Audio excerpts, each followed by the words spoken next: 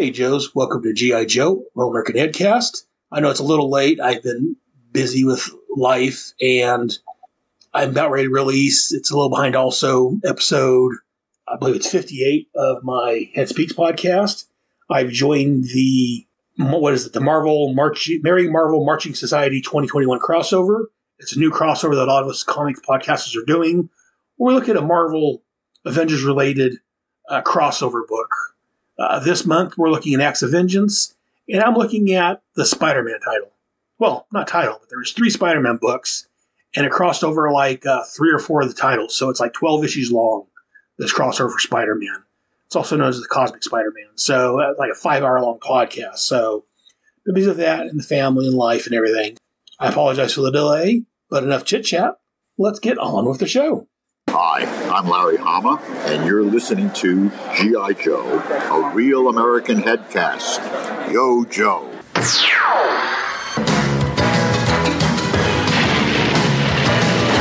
Can the world oppose the deadliest of foes? Cobra!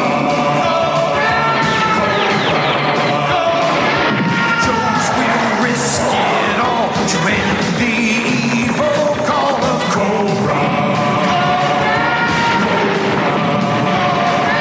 They never give up, they never say die. Walking tall with banners high, they sound the battle cry.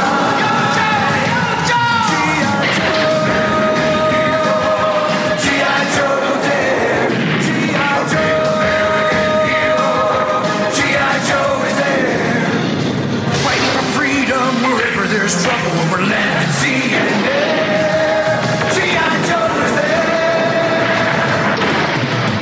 there. G.I. Joe, the Real American Headcast, is the code name for Aaron's daring, highly trained headcast. Its purpose? To podcast about G.I. Joe, Fighting Cobra, a ruthless terrorist organization determined to rule the world. G.I. Joe, G.I. Joe.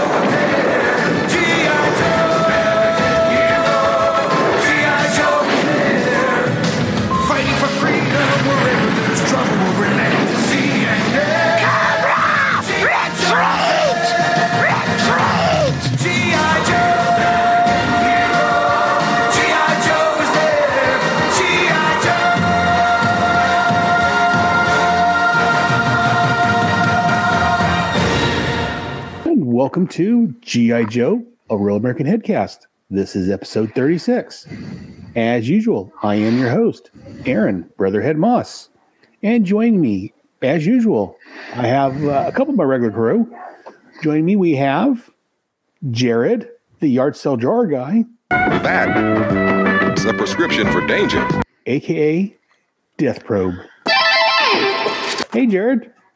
Well, hey, man, I tell you what I've decided to do for this episode. I'm going to come around behind the podcast, and then when you guys aim the podcast towards me, I'm going to go right past the podcast, double back on that podcast, and then I'm going to podcast from the rear of the front of the rear of your podcast.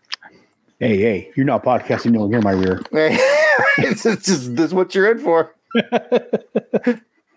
Okay, let me see. How do I cut Jared from here? Oh. Also joining us, we have the talented writer, Brad Abraham, a.k.a. Jared 2.0. Mommy and Daddy are making a better version of you. Or as the screen says, Brad 1.0. When you said talented writer, I'm like, oh God, who else is joining us? And then I realized you were talking about me, and I am very flattered.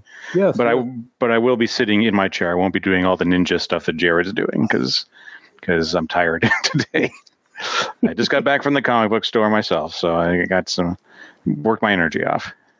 Well, there you go. So, well, thanks for joining me, guys. Pat's got some family stuff, and Kevin's recording elsewhere, so it'll just be the three of us today.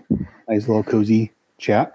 So here we're to talk about G.I. Joe issue number 36, entitled All the Ships at Sea. The cover date was June of 1985. The on-sale date was March the 12th of 1985. The cover price was 75 cents. Writer and penciler, Larry Hama. Plus it had 3 additional pencilers, Rod Wingham, Mark D. Bright, and Bob Camp. 2 inkers of Andy Muschinsky and Michael Esposito. See, I always hear that song. Esposito! I always hear that song in my head when I say that from the long. And letter was Rich L. Parker, colorist George Russos, editor Dennis O'Neill, and the cover was done by Michael Golden. And this was reprinted in G.I. Joe Volume 4, trade paperback, along with the collection that Jared usually reads from. So this is a quick and easy synopsis for this one. There's a sea battle with the whale, the morays, and a lot of other sea craft. Fred Broca II attempts to capture Scarlet, and Snake Eyes intervenes. And as they battle, Fred's about ready to fall off the boat, grabs Snake Eyes' face, and pulls his mask off, and in horror falls into the ocean. Quick and easy, quick and dirty, quick and something. So let's get some. Let's go and take a look at this. The cover of this. We start out. We got a red background. We see the asp and the whale with a rattler in the sky. It's a real extreme close up on them, just duking it out. Actually, there's a couple of rattlers up there. Let's get some thoughts on this. Let's go ahead and start with our resident artist, Jared. What are your thoughts on this cover? It's a unique cover. It's definitely memorable because of its uniqueness. It's very painted, as opposed to your typical, pencil to ink to coloring. This one, it almost feels hodgepodgey because the asp kind of feels like it's drawn traditionally, and then everything else looks almost airbrushed. It very much screams Michael Golden era cover. He was sort of experimental at this phase. And that does make it memorable, although I would say it's not one of my very favorites. It's still fine. It's just a little too different for me. Well, fair enough. And I still like it. I want to be clear. I still like it. And Jared 2.0. Brad, what are your thoughts on this cover? I love this cover. I think it's a beautifully painted cover, and if I'm not mistaken, it's probably I think it's the last time they did a full painted cover on this comic. And those fully painted covers seem to be kind of a little hip trend going on in the middle of the 80s, and then it just kind of went away, which is unfortunate because I'm thinking further down the road of other covers that might have benefited from a treatment like this one. And I'm not sure why they stopped. Maybe it was a cost thing, probably more of a time thing as well. I don't know, but it shows off the action that we get in the book. It's got the whale hovercraft front and center, and we all know that the whale was and remains the best G.I. Joe vehicle of all time, and there's no debate about that. I really enjoy this cover, and I didn't even realize it was Michael Golden until Jared and you pointed it out, because in my copy of the original issue, it doesn't say who did the cover art, and I couldn't see any sign of his signature or anything on it. But Michael Golden is certainly one of my favorite artists of that era, both on G.I. Joe and both on the Nom. So, and I'm trying to remember if he ever illustrated an issue interior art of G.I. Joe, but I am not recalling that right now. Maybe I'm right, maybe I'm wrong. I want to say no, but I'm usually wrong, so we'll see. I'm gonna do something crazy and agree with Aaron. I don't think he ever did a full issue of Joe, but again, I'd be happy to be wrong. If only there was some way we could find out some sort of worldwide web of connected computers that might tell us. But what is this, the future? This strange future world of which you speak, of jetpacks and worldwide webs. Let's see. I still want my jetpack and my flying car. So, my thoughts on the cover, I'm right between you guys, and not in a good way. I mean, Watch out. I like this cover, not as much as Brad does. It is, I do agree with Jared, the way, that the asp is more traditionally drawn, and the everything else seems more, and that's why I was wondering if it was airbrushed or painted or how they did that effect. Because the rattlers and the whale seem of a different piece.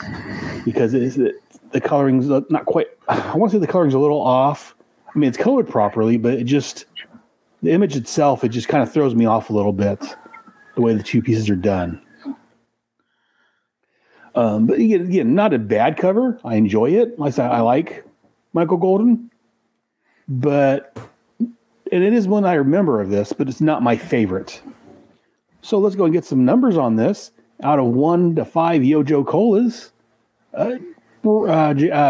Jared, how many Yojo Colas would you give this one? I would give it, if Joe November was here, I know it's a different network, but I would give it 3.5 colas. But, I don't think we do halvesies. Do you allow halvesies? I allow halvesies. This is refreshing. I don't know what to do now.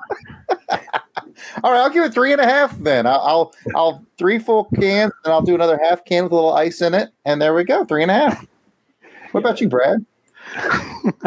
I'm gonna give it a 4, but I would say that's more like 3 Yojo Colas, and the fourth one is open, but it's sitting in the fridge for me to have later.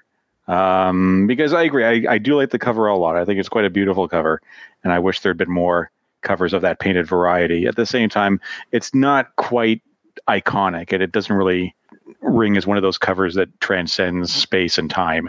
The ones that would look great blown up to poster size. It's a great cover, and just again with the other painted covers, remembering seeing them on the newsstand or in the spinner rack, and they really did kind of leap out at you at the time. But maybe after this point, they realized G.I. Joe was one of their top sellers, and they didn't need to upsell it to get people to pick it up. It was just there. But I'll give it a 3 with one saved for later, maybe to have after dinner. The after dinner cola. Yeah. And I think I will give this one, I want to go 3.5 on this one. Again, I say it's not a bad one. It's just a little odd, I guess. Yeah. So we've got some respectable numbers for this. Well, you know what? I would add that the fact I think is G.I. Joe is, batting 1,000 at this point in its run, that even an average to pretty decent cover is still pretty impressive. It's not like they just kind of were phoning it in. We haven't. I don't think we've seen a 2 or anything close to a 2. No. I don't think we might ever see anything. Joe is rocking and rolling. No pun intended.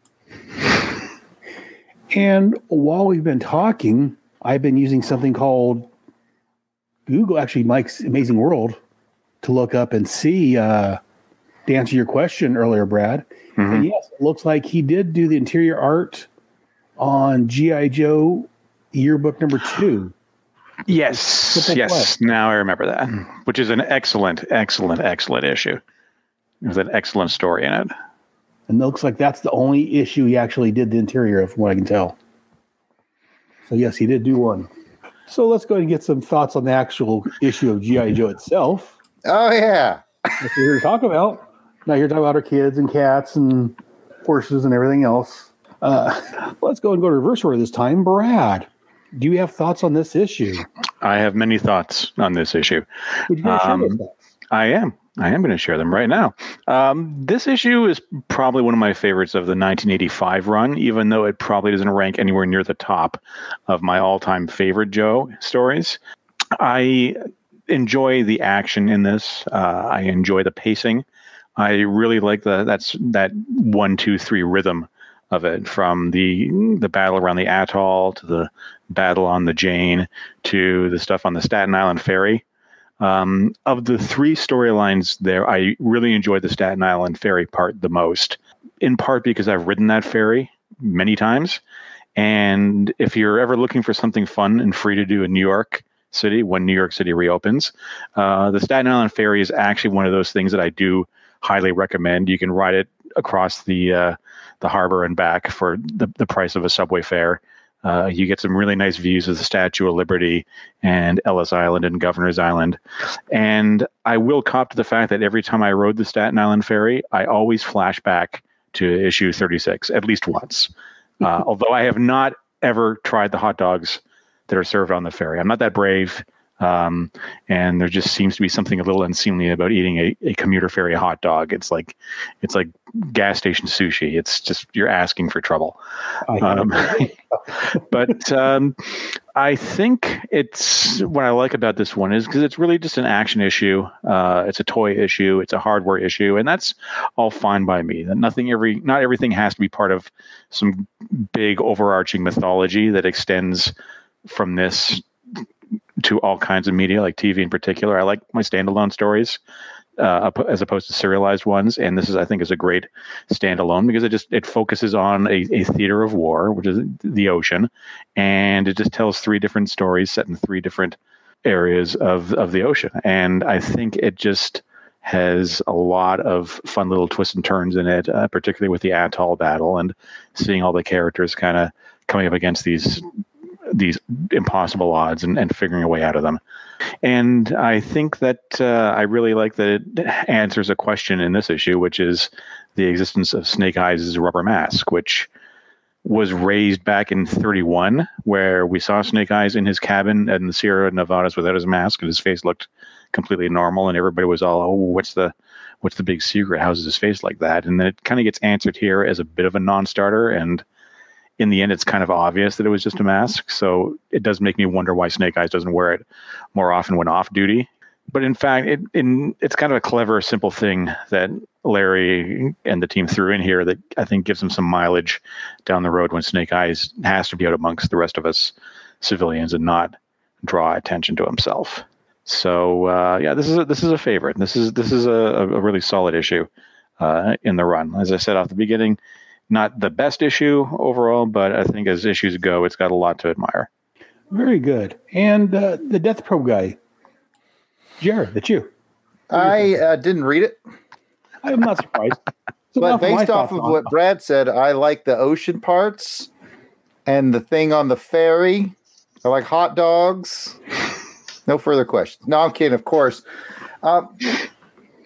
Very much the feel of a filler issue, And I think that, just guessing here, that's probably what was going on. Because you saw there was so many people, I think 4 pencilers, 2 inkers.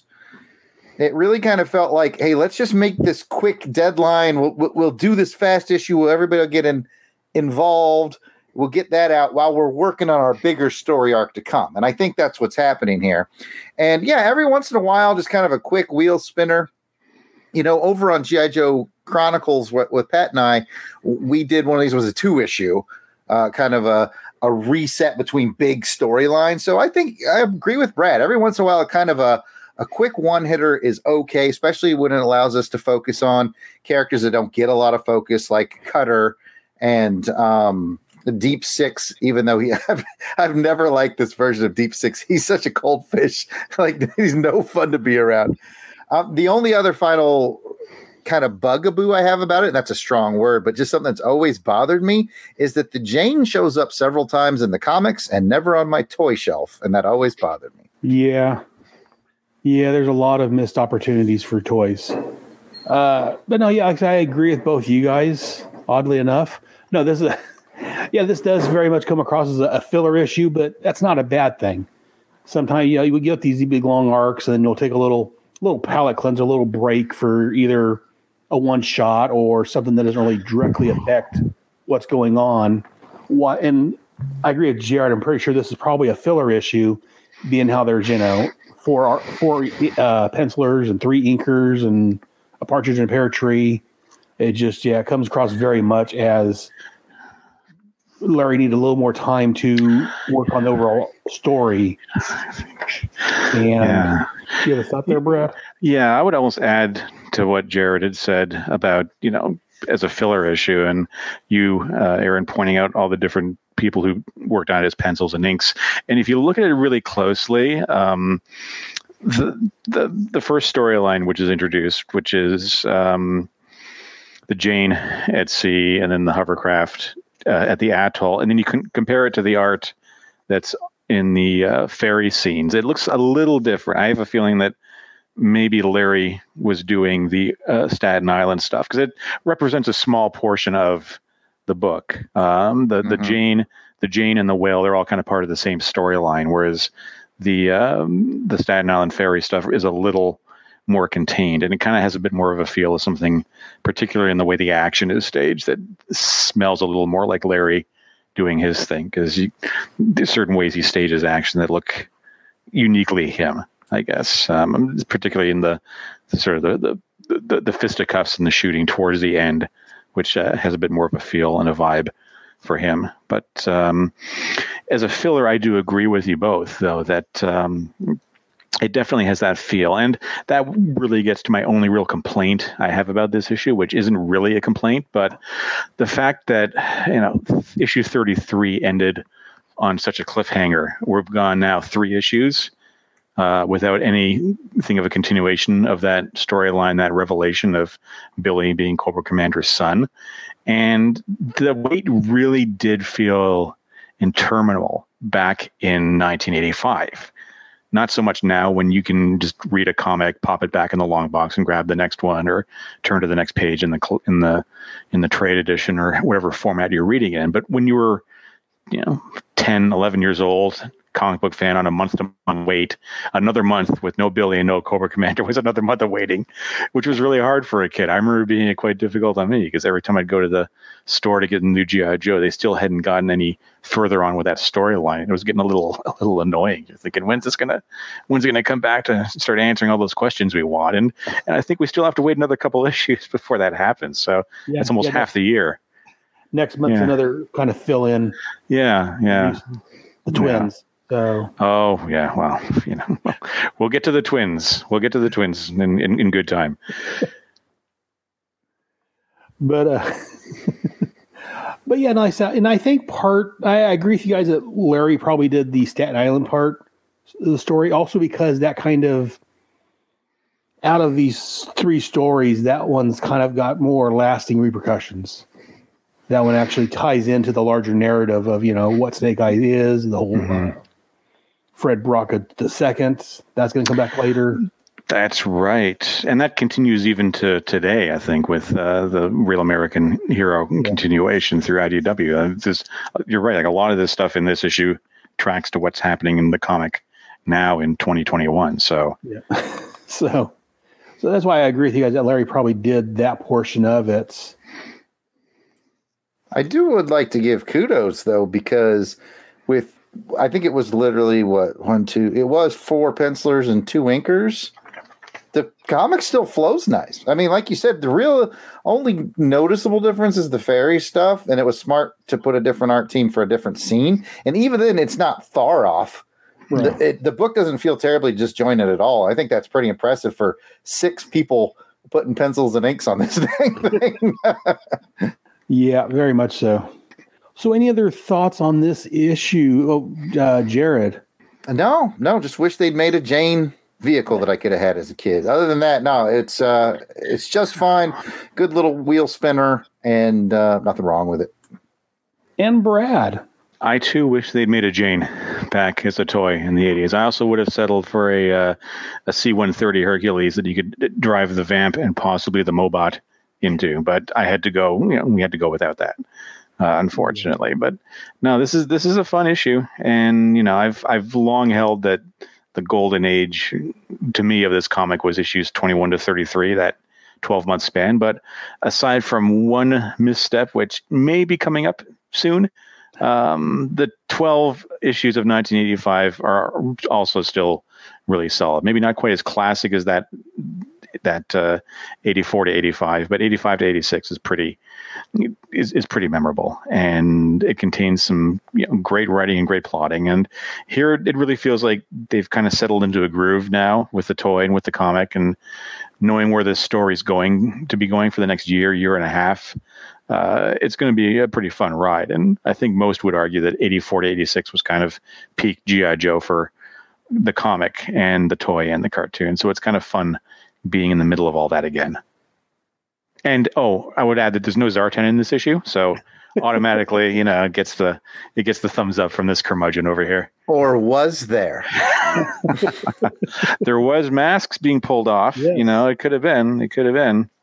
Yeah, I've got a feeling Brad's not going to be happy with this episode of the cartoon. We shall see. And I say, as far as the story itself, you guys have summed up everything nicely. It's just a great little one-off, but still has some lasting repercussions. And also, even the main story about the atoll, this has repercussions for the near future also. Cobra officers, after they get totally wiped out, the Joes win, as they're taking off, they're like, yeah, this is a win. They didn't find our actual operation here, what we're actually covering up. So that's all good.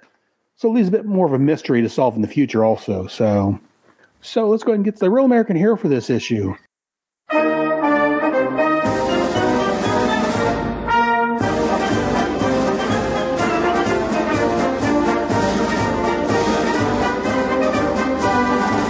The Real American Hero.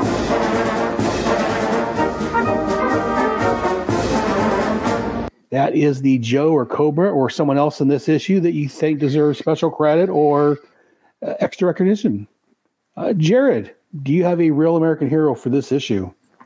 Man, it's really spread out on this one. I guess I'll go with Torpedo, taking the bull by the horns there at the atoll, or I'm not really sure how to pronounce it, at that donut-shaped island thing. I mean, he was all business. He was all leadership. He did what he wanted to do and was successful in a tough spot. So, yeah, I'll give it to Torpedo. What about you, Brad? Oh, well, I would say I'm going to pick a Cobra. Here, and I'm going to say that it's Fred. I almost picked Fred 2.0 because I mean it's partially because of the revelations that come with the character down the road, but also because you have him as a Crimson Guardsman doing what Crimson Guardsmen are supposed to be, which is undercover. Even though he kind of hired some goons, or his fellow Crimson Guard goons look like extras from a bad gangster movie. Wearing their little trilby hats and chewing on toothpicks and stuff like that. But Dick Tracy was doing something else. But he throws himself into the action, and there's a lot of fun gunplay on the ferry, and he kind of gets his moment in the sun and his moment taking a dip into the New York City harbor. And you kind of feel like, okay, is he gone? Because he sort of sinks beneath the surface. But then he comes back a couple issues down the road, and he sort of proves his resilience in this issue and in this run and throughout the story. And so I'll give it to him. He had to take a dip in the bay, which is not fun, and he didn't even get a hot dog. So we got to give him something. I tell you what, though, he did square off against Snake Eyes and Scarlet, two of the most formidable Joes, and he did okay. I mean, he didn't win, but he did better than most. Yeah. True story. And like Jared was saying, there's quite a bit in here. People, deserve recognition. There was a lot of good action, and people did a lot of good stuff. Part of me wanted to give it to Fred the second. Part of me wanted to give it to Snake Eyes because, again, he's kind of the obvious choice, Snake Eyes, and so I finally settled on Cutter.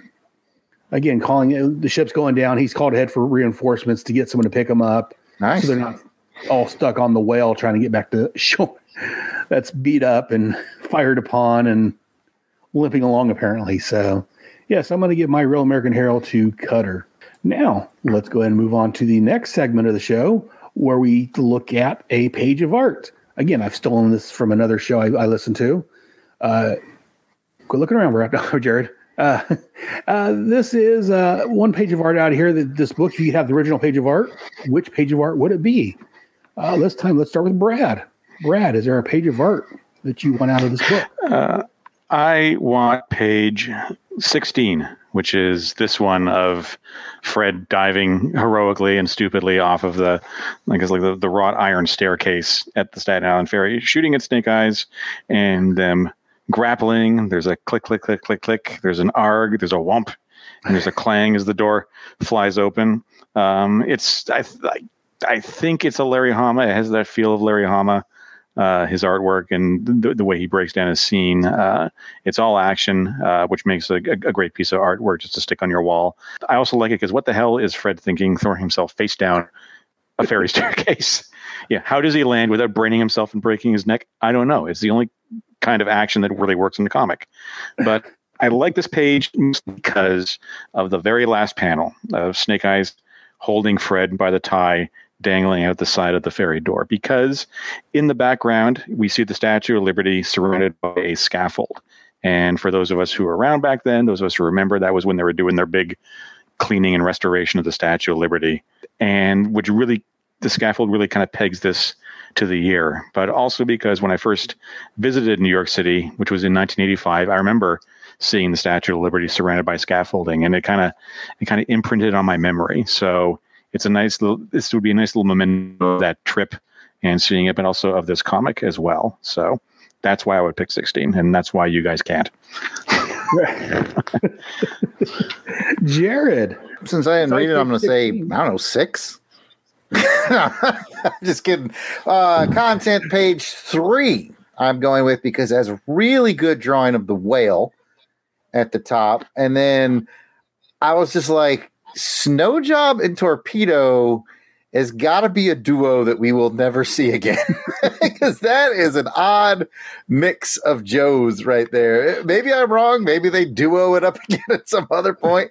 But I was like, that is like the snow guy and the scuba guy. That's interesting. So I think there's a lot of comedic potential there that Larry could have played with by matching two Joes that don't go together. But I thought this has got to be a rare moment, and that's clearly depicted on the page. So yeah, page 3, really good drawing of the whale, and a little bit of Snow Job and Torpedo together. My first choice was going to be page 16, but then I looked at another page, and I'm going to take the next page as far as story-wise, page 19, the continuation of Brad's page. That's the one where we start out with Snake Eyes holding Fred II out the door, and he pulls Snake Eyes' mask off, and then just falls into the ocean. And then the ferry's riding off into the sunset. Again, not as action-y packed as what you guys picked, but it's a little more. I don't know. I like the fact that he's pulling off. We see that it's a mask that Snake Eyes is wearing. We still don't see his real face. And we see the end, in quotes, of Fred Brock II. So that's the one I'm going for. That's a good choice. And so unless you guys have anything else about this issue you guys want to mention or talk about. I have one question, Aaron. Yes, sir. As you know, I'm reading mine out of the IDW Complete Collection hardcovers. Yes. And in these, they put them, as we talked about, they put them in order. And then if they ever released a half issue, they are also in its proper place. After this is 36.5, which is a half issue. I believe it was released with some action figures on the 25th anniversary release. Are you intending to do that next, or are you sticking strictly Marvel Run? Well, I'm sticking strictly to Marvel Run just because I don't have those half issues. Roger that. Yeah, I just noticed that next one up in the book here was a half issue, and I was like, I wonder if Aaron's going to hit that, or if he's going to, because I mean, you could. That's where it fits in the timeline, but then you could always do it when it actually got printed, which was during the 25th anniversary. So yeah, no. If I had those half issues, I would do them, as they come up continuity wise. But yeah, I don't have any of them. I've got a copy of what was it, 2021? The silent issue half, yeah. I've got a digital copy of that, but I haven't been able to find the rest of them. So I understand. Gotcha. No worries. And like I said, if I ever get with my hands on, I may cover them in a special episode or something. Maybe on Bravo Team will cover about if I. That makes good sense. Yeah, that's good sense. So, anyways, any other thoughts on this, Brad? Good. No. I think everything I could possibly say about it has been said and then some. All right, well, we're going to take a quick break. We're going to get some Yojo Colas, and we'll be right back to look at the cartoon. G.I. Joe will return after these messages.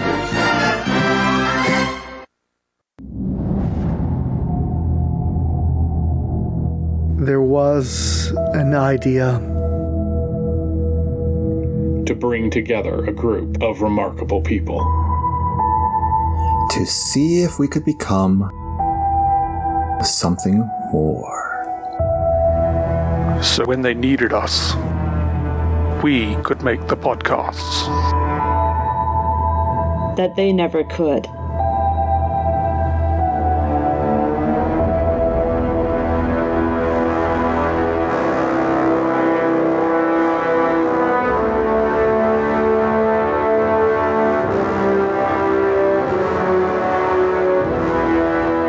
In time, you will know what it is like to cross over. To feel so desperately that the comic is right, yet to fail all the same. Dread it. Run and from it, March 2021 still arrives.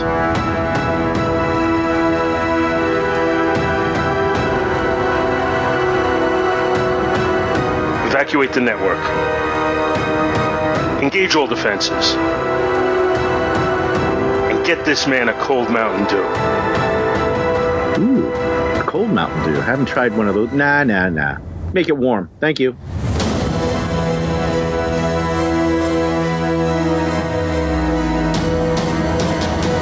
Sun isn't something one considers when podcasting an event. But this does put a smile on my face.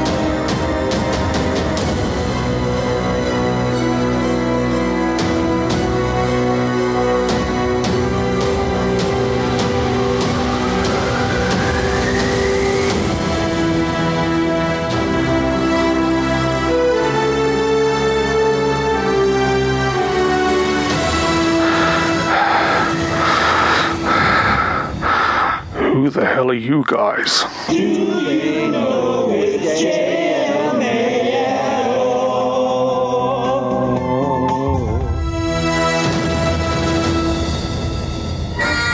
The Merry Marvel Marching Society. We don't know where we're going, but we're on the way. A podcasting crossover mega event in the spirit of J.L. May.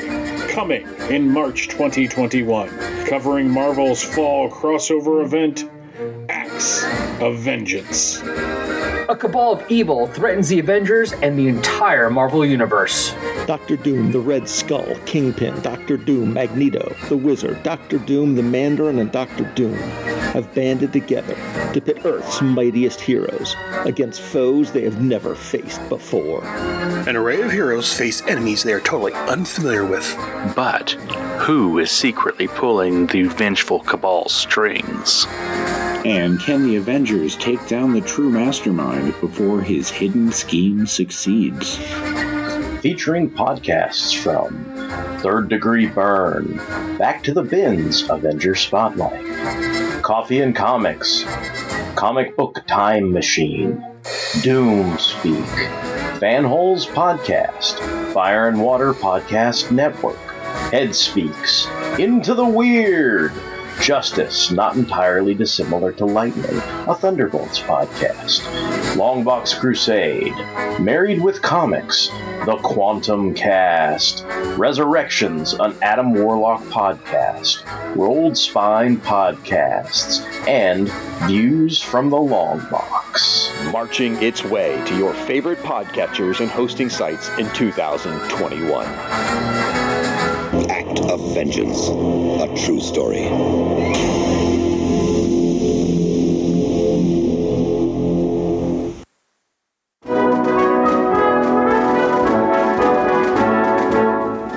Alexander Hamilton, Aaron Burr. If you're a history lover or a musical lover, you probably know about both Hamilton and Burr's rise to power in the early stages of American history, and their infamous duel. But what if you didn't know the full story? What if one of them was a werewolf?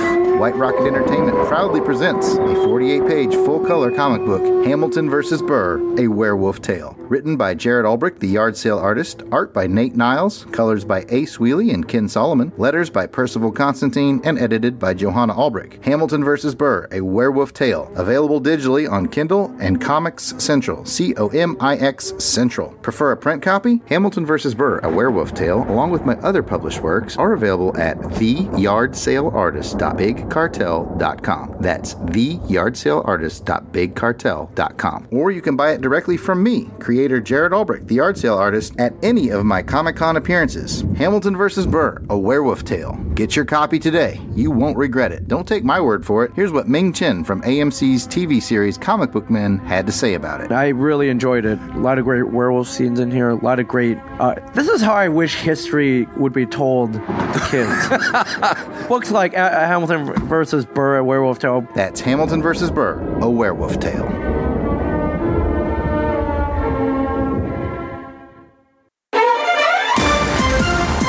Thank you for listening. We hope you're enjoying this podcast. We like to continue to feed your ears by inviting you to listen to the Fandom Podcast Network and all of the other awesome shows we have to offer.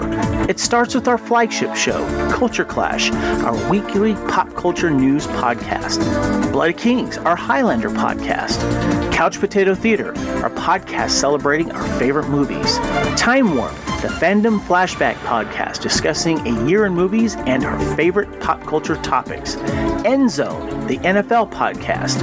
Good Evening, an Alfred Hitchcock podcast. Union Federation, our Star Trek and Orville podcast. Hair Metal, the 80s and early 90s rock metal podcast. Type 40, our Doctor Who podcast. Lethal Mullet, a 1980s and 90s action film podcast. What a Piece of Junk, a Star Wars podcast. And our newest show, Making Treks, a new Star Trek podcast with a deep dive into the final frontier with host Mark Newbold and Adam P. O'Brien. You can enjoy all of these great Fandom Podcast Network shows on our master feed at fpnet.podbean.com. Fandom Podcast Network is also on Apple Podcast, iTunes, Stitcher, Google Play, Spotify, and iHeartRadio. You can also find us on Facebook under Fandom Podcast Network. You can also email us at fandompodcastnetwork@gmail.com. You can also find us on Instagram and Twitter under Fandom Podcast Network.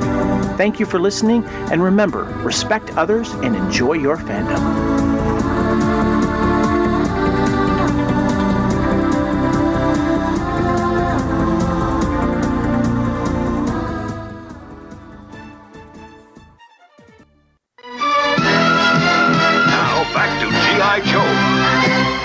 And welcome back to G.I. Joe, a Real American Headcast. Now we're going to look at the cartoon. Yo, Joe! He'll fight for freedom wherever there's trouble. G.I. Joe is there. G.I. Joe, American hero. G.I. Joe is there.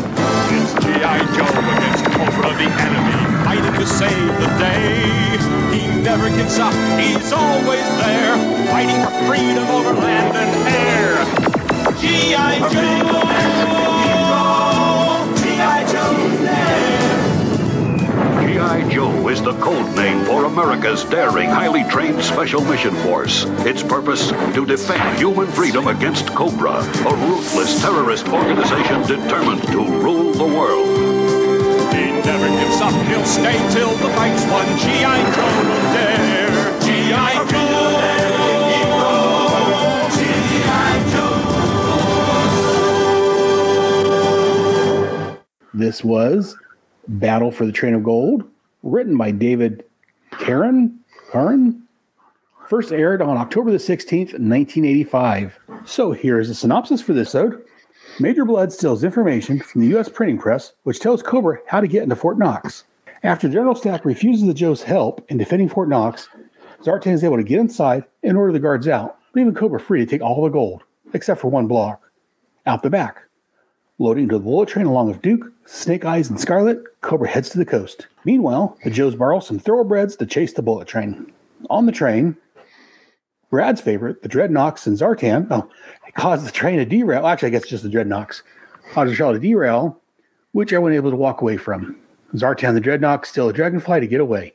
The story ends with Gung Ho once again being thrown from his horse and driving away in an all-striker. The end. So, gentlemen, I'm assuming Brad watched this episode and Jared didn't. Oh, Jared's got notes. Oh. Surprise, surprise, surprise. I do. I do. Let him go. Let's go ahead and we'll take a break while Jared reads his notes.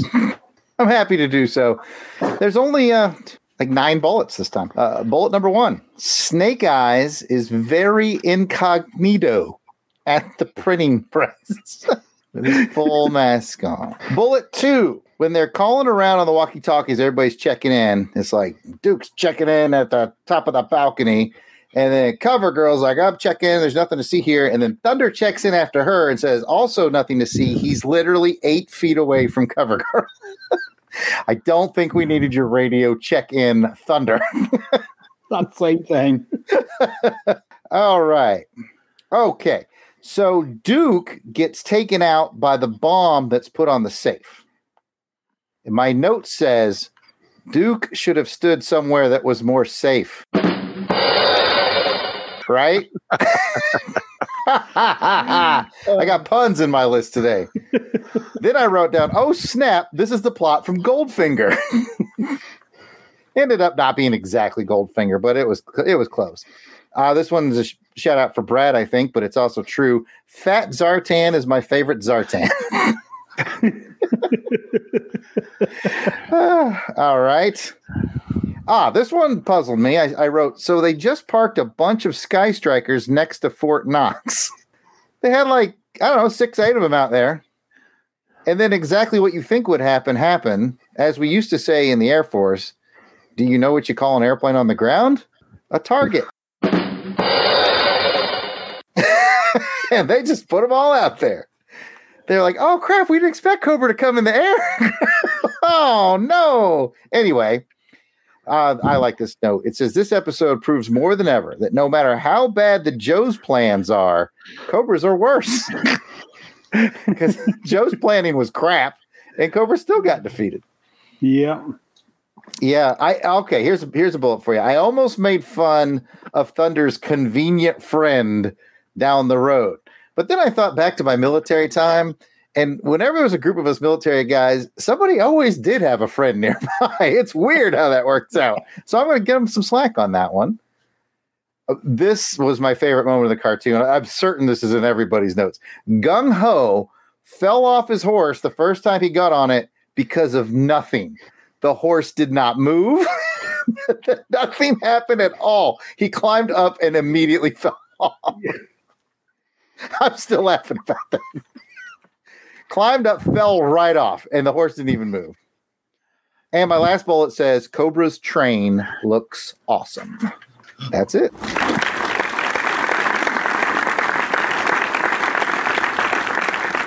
Very good. Good notes there, Jared. I like that. Rad. Do you have notes? I have notes. They're on my computer. I do not have the paper handy. Here, I'll do it here. There you go. Thank you. Thank you. There we go. There we go. Well, I thought this one was a pretty fun episode overall. We don't get a grounded episode of G.I. Joe very often. When I say grounded, I mean grounded with air quotes and everything. But, there were no travels into space. There were no magic carpets or magic swords. There were no fluffy mutants. It was gold theft, a train, and action. But, of course, it was not without its little groaners, of which I will detail now in bullet point form as well. Only I have 5 to Jared's 9. All right, we're working 9 to 5. Let's go. Tumble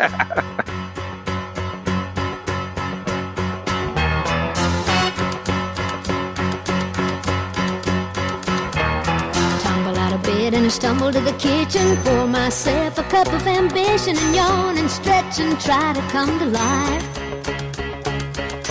Jump in the shower and the blood starts pumping. Out on the streets, the traffic starts jumping with folks like me on the job from 9 to 5. Working 9 to 5.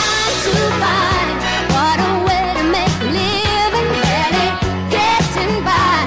It's all taking and no giving. They just use your mind and they never give you credit. It's enough to drive you crazy if you let it. 9 to 5. Well, the first one is, why go to the trouble of introducing General Stack, then having him get grabbed by the Dreadnoks and Zartan, having Zartan disguise himself as Stack,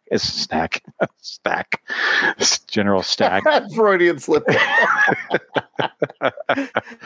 Well, he'd been hitting the PX a lot. He'd been loading up on the candy bars. So his subordinates probably gave him that nickname too. Without a doubt. But, introducing the general, having him grabbed, have Zartan disguise himself as the general, then reveal, I'm Zartan a minute later, seems a little unnecessary when having Stack, air quotes, Stack off the top, then answering the question, where is Cobra, by him dramatically ripping his mask off would have been maybe a little bit more of a surprise. So Cobra really needs to work on the, what we call in the writing business, telegraphing your plot points a little too much. They need to be a little more subtle there. The plan, and I'm doing another air quote here, to ship the gold by train to the coast is a typically Cobra way of planning things and thinking things through. Because the last time I checked, and I did check, Fort Knox is about 700 to 800 miles from the ocean. Not on the coastline in Kentucky. It's Kentucky. It's Kentucky.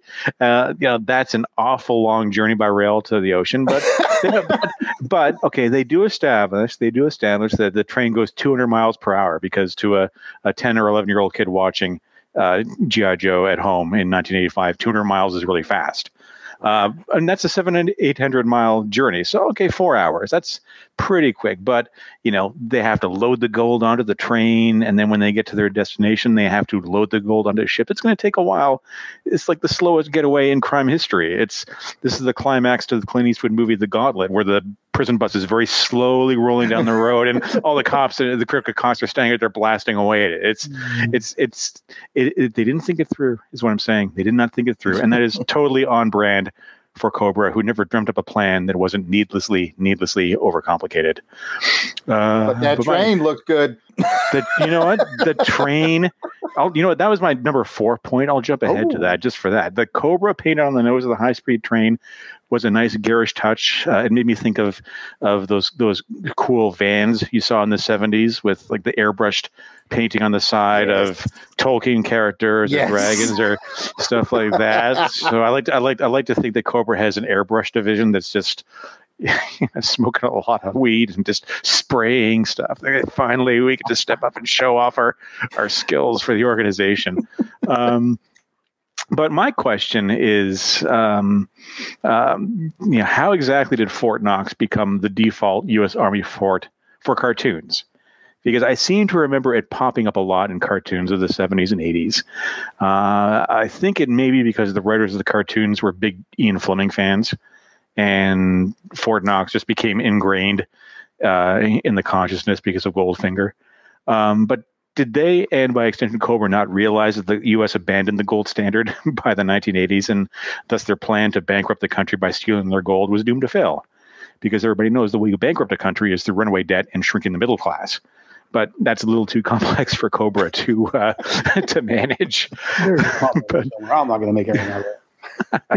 But ultimately, the best thing about this episode is we answer the question of how thick-headed Gung Ho is, because after falling off a horse and landing on his skull and not being paralyzed from neck down, he is a tough hombre. He is a United States Marine, and we say Semper Fi to that, and Yo Joe, indeed. Exactly. Well, he only fell off the horse because of nothing.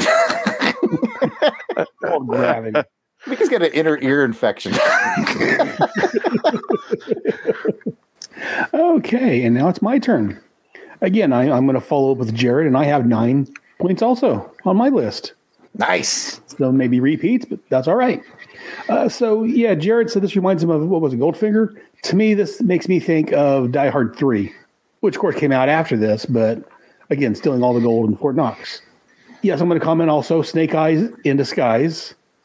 I don't know about they didn't have to wear a mask for him. Snake Eyes doesn't do disguise as a normal person very well with his mask on. Duke ran off to capture Major Blood. Why did I sense that Duke was going to be captured all of a sudden? That was my first. I was really worried about Duke being captured. Duke, you're going to get captured. But no, instead he wanders in front of the safe where the bomb's at, and the bomb goes off. And again, he's knocked down, but he's able to get up, and no hearing loss, no, damage from the shrapnel, or damn, he's tough. Maybe he did stand in a safe place. Maybe it was the perfect combination of things. It's 2 safe jokes. You're on a roll, Jared. Keep throwing up the door. I'll go back on mute. I'm sorry.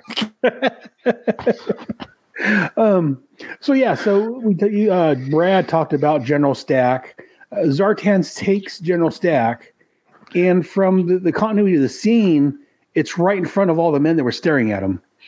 Because all the men were like in a circle around the door. He was following the Joes out, and as he comes back, Zartan pops up out of the manhole, the floor, and takes him. Why didn't anyone see this? It's like it was a separate room. It's not like there was a blinders or anything there. They were all facing that way. I don't know. It's like, maybe it's, you get bored sometimes on soldier duty, and then maybe they saw it happen. They were like, well, that was a hell of a thing. Whatever. Or maybe they didn't like General Snack that much. That may be it. Oh, and thank you, Brad. Now I can call him nothing but General Snack. General Snack. Now and forever. And we can tell this is the cartoon because the Cobras are able to surround Snake Eyes so quickly. Because 1 second they're not there, all of a sudden Zartan pulls off his mask. Again, kind of a needless reveal. And then they're surrounded by Cobras. And also, they really need to work on their rifle skills. Point blank range. They're in a circle around the Joes. In a circle. Point blank range, and not a single person gets hit. Joe, Cobra, no one gets hit. We were really bad. It was only then did Cobra realize they brought their training ammunition. Why do we bring blanks? Oh, no. You guys have both mentioned this, the Cobra bullets. I'm going to say something you guys didn't say. Another missed toy opportunity. That would have been a nice toy. What, the train? Yes. Oh, heck yeah. Yes, that would have been a very nice toy. At least there was, though. There was a G.I. Joe train set. Did it look like this? It was not. It didn't look like this, and it wasn't like the 3 3/4 inch figure. It was like a train set that was a G.I. If you look it up online, you can find it out there. I own it. Jared owns it. Yeah, I found it at a yard sale, and I was like, "What is this?" Because it's a train set more in the sense of a train set. It's made by like Tyco, or I can't remember what company made it, but yeah, they're more in the scale of Little Plastic Army Men. Actually, maybe even a little smaller than that. But yeah, it's a train set, but it's just been branded G.I. Joe, and it's really, I'm sorry, you got me fired up because it's really just quite cool. The box art alone is what makes it worth it. It's really cool. Yeah. In fact, I'll throw a picture of that up on the Facebook group. Yes, it was Tyco. Dang, I knew it. Yeah, it's out in my building somewhere. I'm not showing it the love it deserves. I almost like I said, I almost want to just cut off the top of the box and just have that framed. It's gorgeous. No, the box art is like a thing of beauty for all the G.I. Joe stuff. They really brought it back in the day. It's kind of sad going into the toy section of a department store now and just seeing very uncreative box art. But yeah, no, I meant a toy of the. Oh yeah. Cobras and the bullet train. So we needed a G.I. Jane, the ship. Yeah. We needed a C-130, and we needed a train, a Cobra train. Absolutely. Yeah. I can see it. And I do like the line that I forget who it made now, but when they walked into Fort Knox and as empty as a poor man's wallet, that made me chuckle. Very fitting. I was wondering, maybe Jared was writing those lines. Oh, come on, my buns are worse than that. Yeah. Oh, but yeah, no, like I say, it was a fun little romp, and like Brad said, it was more grounded. It's as grounded as this cartoon gets. Yeah, other than Duke taking the blow of the safe right next to him and Gung Ho falling off the horse repeatedly onto his head and not being paralyzed. Other than that, it was grounded, again in quotes. But yeah, no, it was a fun little romp. I enjoyed it. Some of the episodes aren't as good as others. This is probably right about in the middle. It's not one of my favorite episodes, but by all means, nowhere near the worst. So, but yeah, that's going to do it for the cartoon. Unless you guys have any more thoughts, Jared?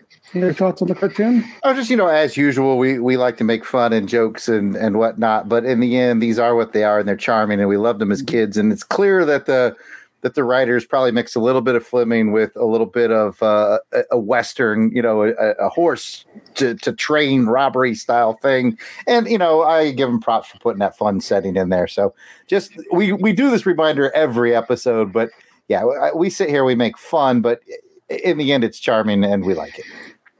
Oh, very much so. And Brad, any final thoughts on the cartoon?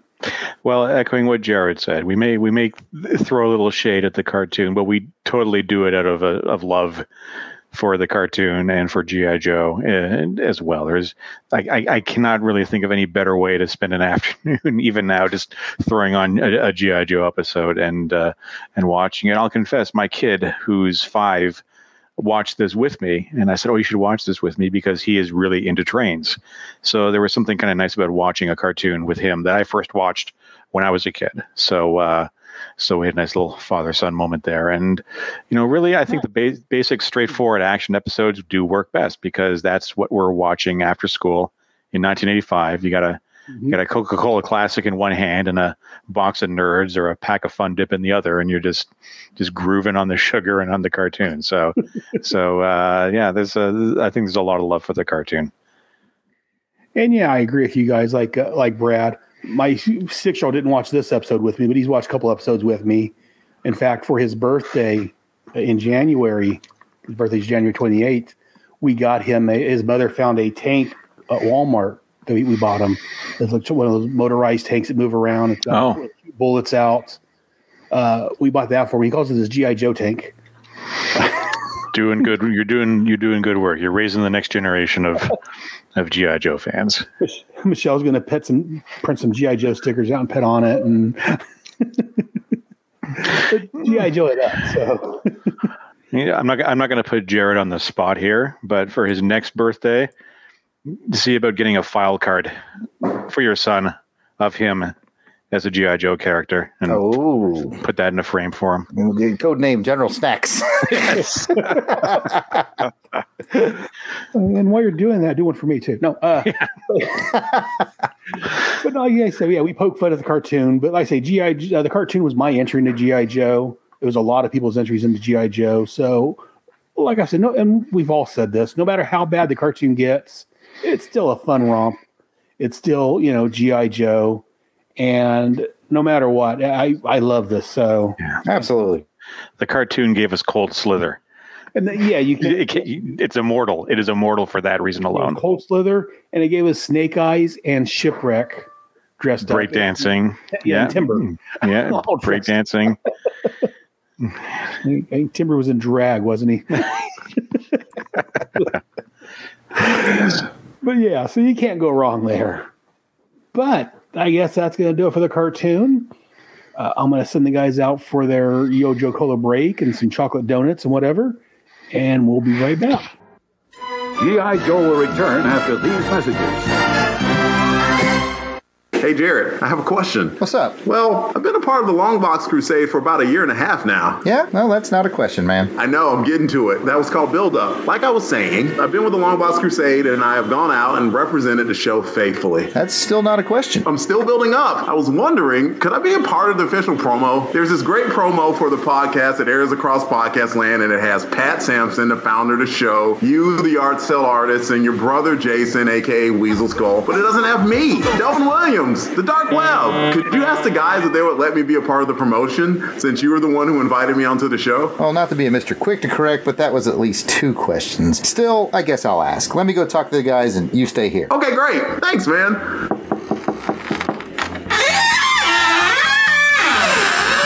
Hey, guys. Hey, what's up, Jared? What's up, Jared? I have a question. Delvin's been with us for like 1.5 years. That's not a question. Yeah, I know. It's called Build Up. Hey, can we finally include him on the promo? It's the least we can do. He doesn't know that we're getting paid yet. And he never will. I mean, we need him? After all, we already have the Longbox Crusade. And I provide awesome synopsis and insight on Crusader Chronicles. And I host Saturday Matinee Theater and also provide These Nuts jokes. Hey, I do that. Me too. So we're fine as it is. What does Delvin do? We should just let him go. Wait, he hosts Transformers Chronicles. You should know that, Pat. You're on that show. So what do you say? Can we keep him? Fine, let's do it. Let's do it live. We could have done this with him in the room. It would have made more sense. Why is he outside? I think we were doing a bit. Okay, let's do this. The Longbox Crusade Podcast Network is the place to be if you like deep dives in the comics of yesteryear with the Longbox Crusade, chronological reading journals with Crusader Chronicles, indexing forgotten TV shows, films, and serials with Saturday Matinee Theater, pitting 2 randomly selected action films against one another in Action Film Face-Off, cataloging the Marvel run of the Transformers comic with Transformers Chronicles, and whatever else the demented minds of Pat, Jared, Jason, and Delvin can come up with. If that sounds like it might be for you, be sure to subscribe to The Longbox Crusade on iTunes, Google Play, and pretty much all reputable podcast feeds. Or check us out directly at www.longboxcrusade.com, where we continue our quest to Justice League International, Bwahaha Podcast, a new monthly show chronicling the adventures of the JLI era by Keith Giffen and J.M. DeMatteis. We'll be going issue by issue in release order, tackling the core Justice League title, Justice League Europe, and the quarterly book. Along the way, we'll take time out for special episodes covering various spin-offs, cartoon appearances, the infamous TV pilot, and much more. So join me in an ever-changing roster of guest hosts as we celebrate your favorite JLI members, such as Martian Manhunter, Batman, Dr. Fate, Black Canary, Fire, Ice, Maxwell Lord, Oberon, Captain Marvel, Rocket Red, Captain Atom, Mr. Miracle, Guy Gardner, Booster Gold, Blue Beetle, Nort, and many, many more. Justice League International, Bwahaha Podcast, part of the Fire and Water Podcast Network. Want to make something of it?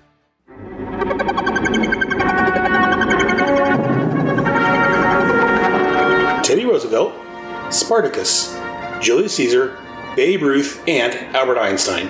What do these men all have in common? I got it. Great shoes. You know, like sandals. Or Albert Einstein had great hair. But I know they were all great with the ladies. No, well, maybe. But no, the correct answer is that Phineas and Jeffrey met them all, plus many more. But what if the listeners don't know who Jeffrey and Phineas are? Phineas and Jeffrey, they're voyagers. You know, they travel, time travelers, travel through time, correcting history. You know, giving a little nudge where needed. You mean how Jeffrey corrects the mistakes and Phineas takes all the credit? And don't forget all the ladies? Yeah, something like that. Join Michelle and me, Aaron, monthly as we follow these two adventurers. Available on most podcatchers as Voyagers Cast and also on the Headcast Network. Green light, kid. We did it.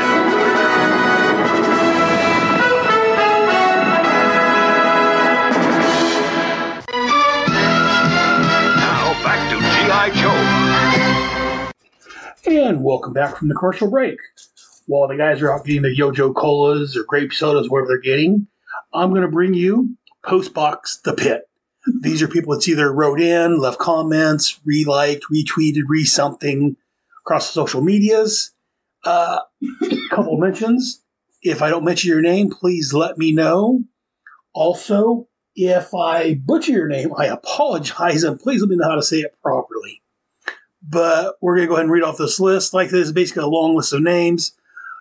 Normally I do it alphabetically, but this time I'm just going to throw them out there as I've got them on my list. Like I said, if I don't mention your name, let me know. And just sit back and here are the people that supported us. Starting over on Facebook, we have Ryan Robert, Larry Frazier, Ray Atherton, Johnny Rodriguez, Brian Williamson, Greg Engel, Iman Well, Pepper Lewis Andino, Eric Gijinch, Joe Yurtle, Mark Dowling, Joe Meros, Will Figueroa, Stephen Meyer, T. Brown, Kevin Mitchell, Savag Barsomian, Kevin Mike Lowry, Jason Burkhart, Joseph Mooney, Milton Houston, D.K. Lee, L-I-I, Travis Antoine Williams, Marshall Wood, Jeremy Vance, Paul Hawkins Alfred, Dave Schmidt, Andre Harrison, Chris Extart, something like that, Joe Biondilio, Brett H. Castle, Josh Plague Dolan, Jason Smith, Joe Gilberto, Luis Carlos Alvarez, James Peter Taylor, Ivan Alorando, Sean Donahue, Devin Bobbitt, Larry Williams, Kenneth Suar, Asher Becker, Patrick Jackson, Jason Alexander Zama, David Boutwell, Sean Lanning, Lee Ong Hong, and Roy Sham. Again, if I've missed you, please let me know. But those are the people from Facebook. Now move over to the Twitters. Just a few on there. Again, I'm not as active on Twitter as I probably should be, but we'll see if I can change that. So again, this list is Serpentor's Lair, Jim Beard, which is a writer I've talked with before. Hey, Jim. Wesley Maisie and Jennifer Miller. Finally, I've joined the 20th century, or maybe the 21st century, and joined Instagram. I can be found on Instagram at instagram.com/headcastnetwork. So if you're on Instagram, come join us over there. I will try to active over there some. I'm posting pictures over there, so definitely check us out on Instagram. I've got a few people that either joined, followed, liked, or whatever. So we have Chris is on Infinite Earths, Cortland Hawley 35, DC in the 80s, Delvin Ray, Yard Sale Artist, DeBears 8606, it's a buddy of mine, Jason, Longbox Crusade, those guys are, Green Lantern HG, I don't know about that guy, The Hammer Strikes, Tim Price 17, Not Brad Abraham, 559 Heat, Mike Siebert Radio. And of course, I'm saving the best for last. Moss underscore Michelle 2015. I think I know that lady. Anyways, those are all the people over on Instagram. So yeah, check out Instagram at Headcast Network. That's going to be for all my shows, not just the G.I. Joe show. I decided to do one Instagram for everything. So if you like any of my shows, check me out over on Instagram now. Again, still on Twitter. Occasionally look into that.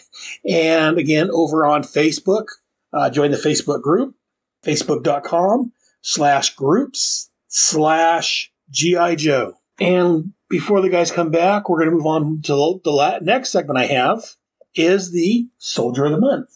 The Soldier of the Month is the Joe that I think has either done something special for the show or has done something for me, or, again, I'm not against bribery. No.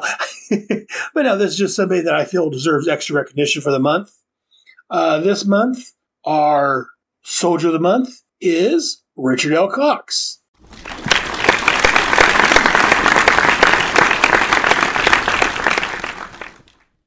He was the top contributor for this last 28 days on the G.I. Joe Facebook group.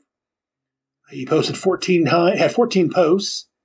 So, Richard, thank you very much for commenting, for being a part of the group. I appreciate you. Just a quick follow-up. The top 5 contributors after Richard, there was Orlando Wiley, Kiko D, Ken Tomlin, and Giles Gifford.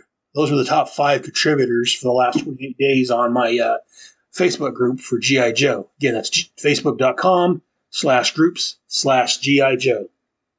So, Richard Cox, you are the Soldier of the Month. Us here at the G.I. Joe Royal American Headcast team, we salute you. And here comes the guys back from their break. So, Jared and Brad, unless you guys have any other thoughts on either the cartoon or the comic book we talked about this episode, Jared, if people want to hear more about you or hear more from you, I don't know why they would, but no, where can they go to hear more from Death Probe? Okay, first thing you got to do is get yourself what's called a personal computer or a PC. Some people prefer a Mac. From there, you're going to want to get what's called a LAN cable. Okay, you plug the LAN cable. You know what? Let's just skip ahead. I'm on social media at Yard Sale Artist, Twitter, Facebook, Instagram. It's all at Yard Sale Artist. And I encourage you to check out the podcast over at the Longbox Crusade Network. Just look for Longbox Crusade, and you'll find lots of shows about comics and movies and TV and all kinds of stuff, to include G.I. Joe Chronicles, where my friend Pat and I are going through all the Devil's Due run of comics, and that is a fun time. So I like that one because I think it shakes hands well with this. While Aaron's doing the old retro, we're doing the post-2000, so you can get a little from column A, a little from column B. Very nice. Yes, I like listening to that show. And Brad, if people are interested in you, where can they go? They can go to bradabraham.com. All others are imposters or devious masters of disguise, but that is where you will find me. And as usual for me, you can find me on the Headcast Network. As I've said, I've got my own, I've got a website devoted to it, headcastnetwork.com. I'm also over on Facebook. You can look for, facebook.com/groups/GI Joe. Join our Facebook group. We have some fun over there. If you want, you can send us an email to gijoe@headcastnetwork.com. And again, check out my other shows. I have Head Speaks, where I talk about comics and anything geeky. I'm about ready to start the Power of the Atom series from DC Comics. But before that, this month, my Head Speaks is part of the Merry Marvel Marching Society 2021 crossover, where we look at a Marvel Avengers crossover. And this year we're looking at Acts of Vengeance.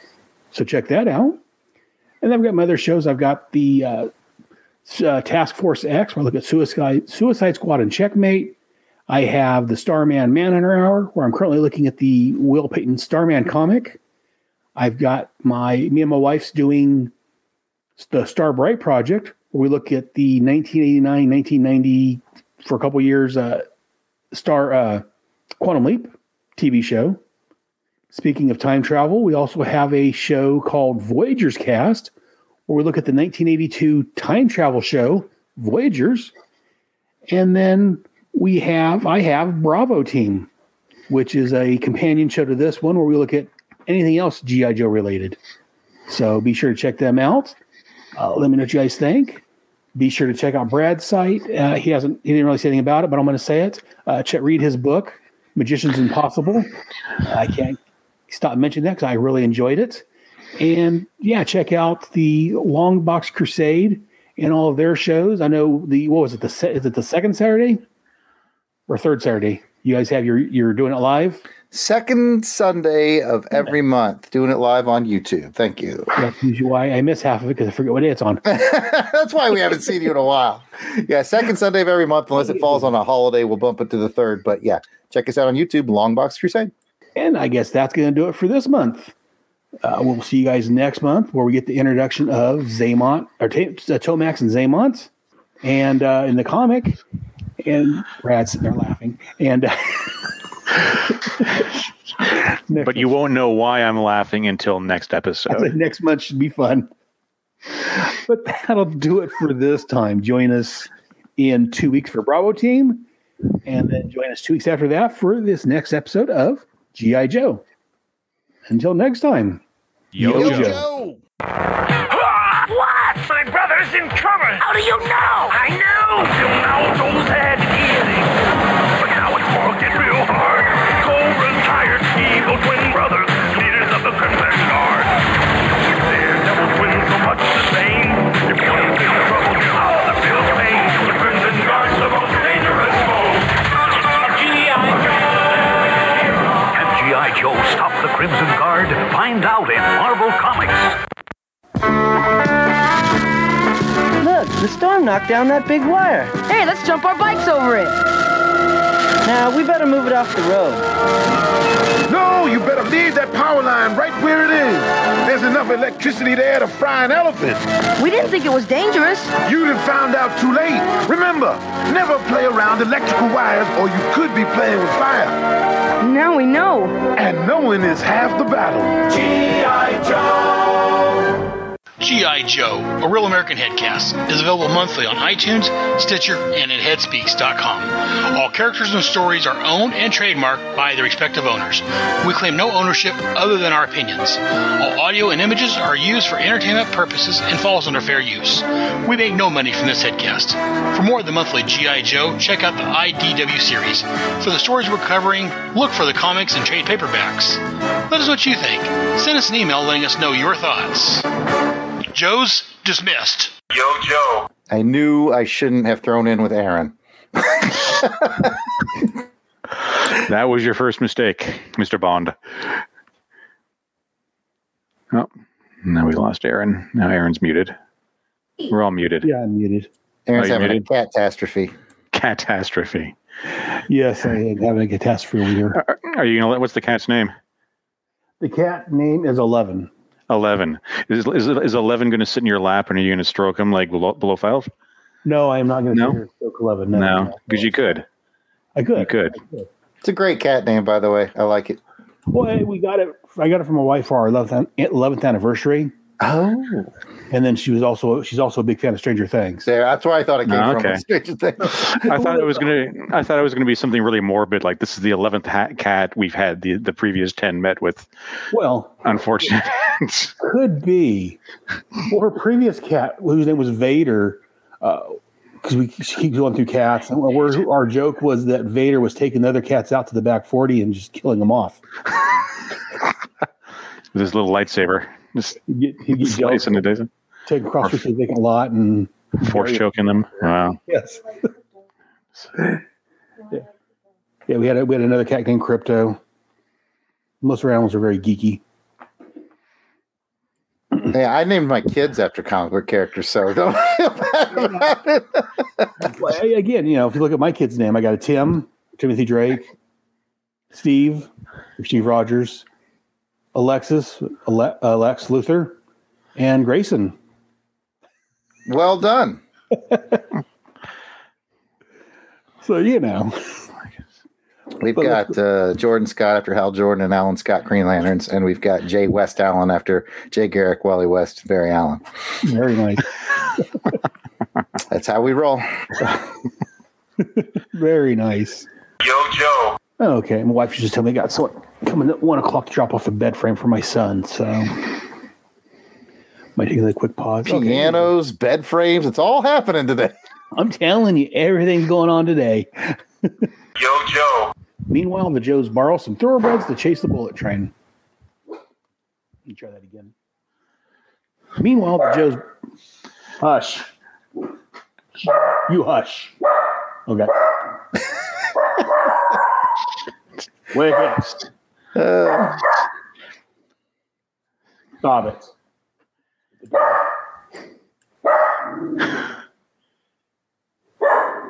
Special guest appearance by Junkyard. Yes, Junkyard said he wanted to show up. Yes, maybe that's your delivery. Maybe he's alerting you to your delivery. No, he's just retarded. Or that. Yo, Joe. Be a dog. Knock it off. You hush. Junkyard?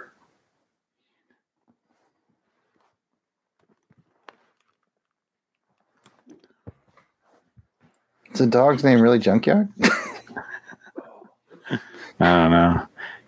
Although Aaron should get down on the dog's level and growl at him like Mutt does in the cartoon, and then they'll scare him silent. If G.I. Joe cartoons taught us anything, how to discipline your dog. Get really close and get really close to him and growl. Yo, Joe.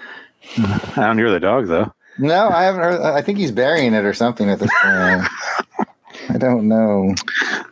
Or maybe his former murderer cat dragged it to the empty field. Don't vacant lot. Yo, Joe. Oh, he's back. I am back. The dog is suspiciously silent. Should we be concerned? No, there's nothing to be concerned about at all. Not at all. Oh. Aaron comes back splattered with the dog is not a problem anymore. And I'm like, was that a gunshot or something I heard in the distance? What dog? You didn't hear a dog. You didn't hear a dog. It was I wouldn't use a gun. No. No. We're theorizing that your murderous cat returned and took him out. Let's go visit the vacant lot. It's a possibility. Yo, Joe. Next time, Brad and I are going to dress exactly alike. Okay, I'll do the scar though. You'll be the scar. All right. I'll do the scar. Hey, I want to see that. and I have to write Jared 2.0 only backwards. 0.2. I don't know. It's hard. 0.2 Doraj. Is that you? Doraj. Yeah. Doraj. 0.2 Doraj. Yeah. Well, I Toe, think good old Toe Jam and Xanax. As of next issue, I will tell you. As of next issue, Zartan ceases to be my least favorite Cobra character. Oh no! Yeah. How can you hate the twins? Mother! What the hell is wrong with this guy? Jared. Brad won't be joining us anymore. I'm gonna find Okay, that's a shame. How can you hate the twins? Oh, I don't hate them. It's just with their introduction, Zartan moves up a notch. Oh To be my- man, There's Zartan and the Oh, twins. it's so sad Okay. inside. Oh well, and then in issue 44, we introduce Dr. Mindbender, and then it's all what's going on. Well, What's going on? as soon as you got a shirtless doctor running around with a cape, that's And a monocle.